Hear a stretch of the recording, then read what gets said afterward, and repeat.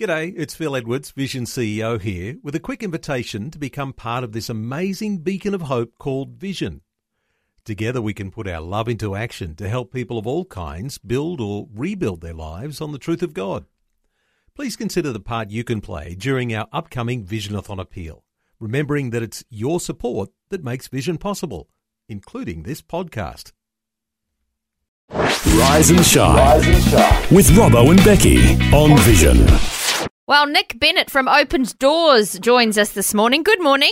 G'day, Becky. How are you? Yeah. Great to chat with you, mate. And it's, I guess, sad time to be chatting because Brother Andrew, the founder of Open Doors, has just passed away in the last day or so, which is, I guess we reflect back on an amazing legacy because he just, I remember reading God's Smuggler. I've read it a couple of times and just, so impacted by his life and his story. He was an amazing guy, wasn't he? Yeah, such a gift to the church. And the story, if you want to know the absolute story, you've got to read Bible Smuggler. I only finished it maybe 5-6 weeks ago. Wow. And it is the absolute truth of his commitment to Christianity, his journey, and how he ended up doing what he did. And in essence, he was shining light into places that were troubled and dark. And he was strengthening what remains. If you want to go find that in the Bible, it's in Revelation. Yep. Strengthen what remains was at the core of everything that he did. So he was committed to not removing persecution because that would be unbiblical. Because we know, that the closer we get to God and the more we commit to the cause, we will come under attack and be persecuted. It wasn't about that. It was supporting people who were persecuted. Yeah, exactly. Yeah, that's so true. And that's what he did so well. He was a very courageous guy. I remember some of the stories that you read in the book. Jumps in that little blue VW Beetle and heads off behind the Iron Curtain. It's just amazing. Bravery and courage. But God was obviously with him and opened some incredible doors for him that really have made an incredible impact. Yeah, that's right. And it's where it all began. It was into what was then the Iron Curtain and communist Poland and Russia, and people's freedoms to pursue Christianity were being removed bit by bit, and he saw that need being based in the Netherlands, and he'd been through a journey himself. He was in the military and had spent time with the Dutch army in Indonesia and experienced a lot of trauma, and he'd shot people and been a part of rounding up kids in villages and doing what a dutiful soldier does. And he sustained a hideous injury where he took a bullet to the foot, and it wasn't until that happened and he was very aware that this injury was permanent, and he was a very physical man, like a lot of Dutch people are, big on running and bikes and all sorts of things, that he realised he was at rock bottom and gave his life to the Lord, and he was healed. And at that point, everything changed. His whole life turned toward God. And this was somewhere in the mid-20s for him on his lifespan. And so he was, I guess you could argue, pretty late to the faith, I suppose, given that he grew up with it. His mother was very committed to the faith and sent him off to war with the Bible, which spent most of its time in the base of his duffel bag. He never thought twice about it until he was in hospital recuperating, and the nuns were praying with him at the time, the nurses.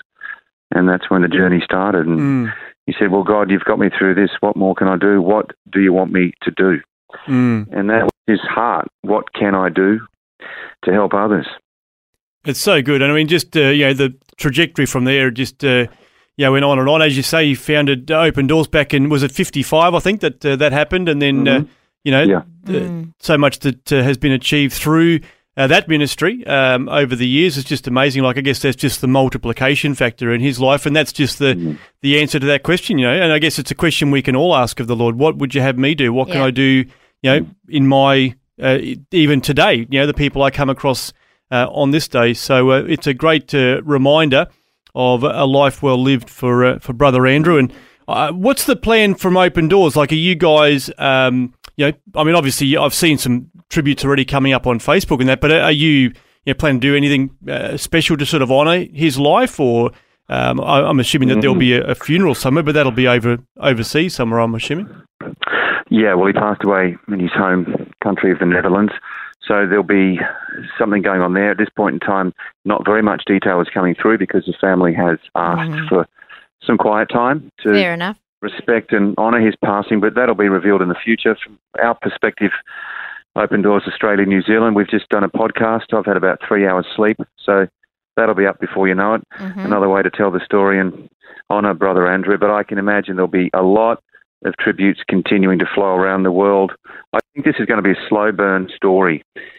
I haven't seen a whole lot through in the major news cycles just yet, but it's one of those yarns that people are going to want to pick up and revisit and tell the stories again. The one of Operation Pearl, which was 40 years last year, where I remember that. Open Doors got 1 million Bibles into China, just honouring him.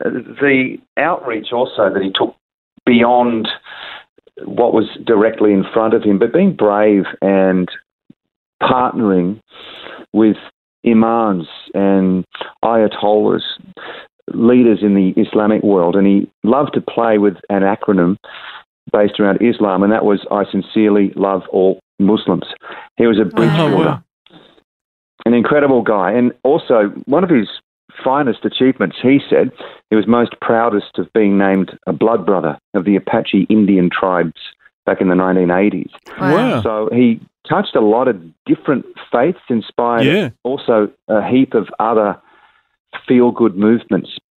Had a lot to do with YWAM in the early day as well, and there are others, and also Wycliffe. So, he impacted many people on many fronts. He had a sense of humour. He was very direct and very driven, I know, because my wife's part Dutch, and it reminds me of her opa. Knew exactly what he needed to do and got it done, and was incredibly humble. People have been wanting to make a movie for a very long time. I learned yesterday that Pat Boone, the American singer, said years ago, this is a great story. We've got to make a movie. No, we're not making a movie. We're not here to make it all about me.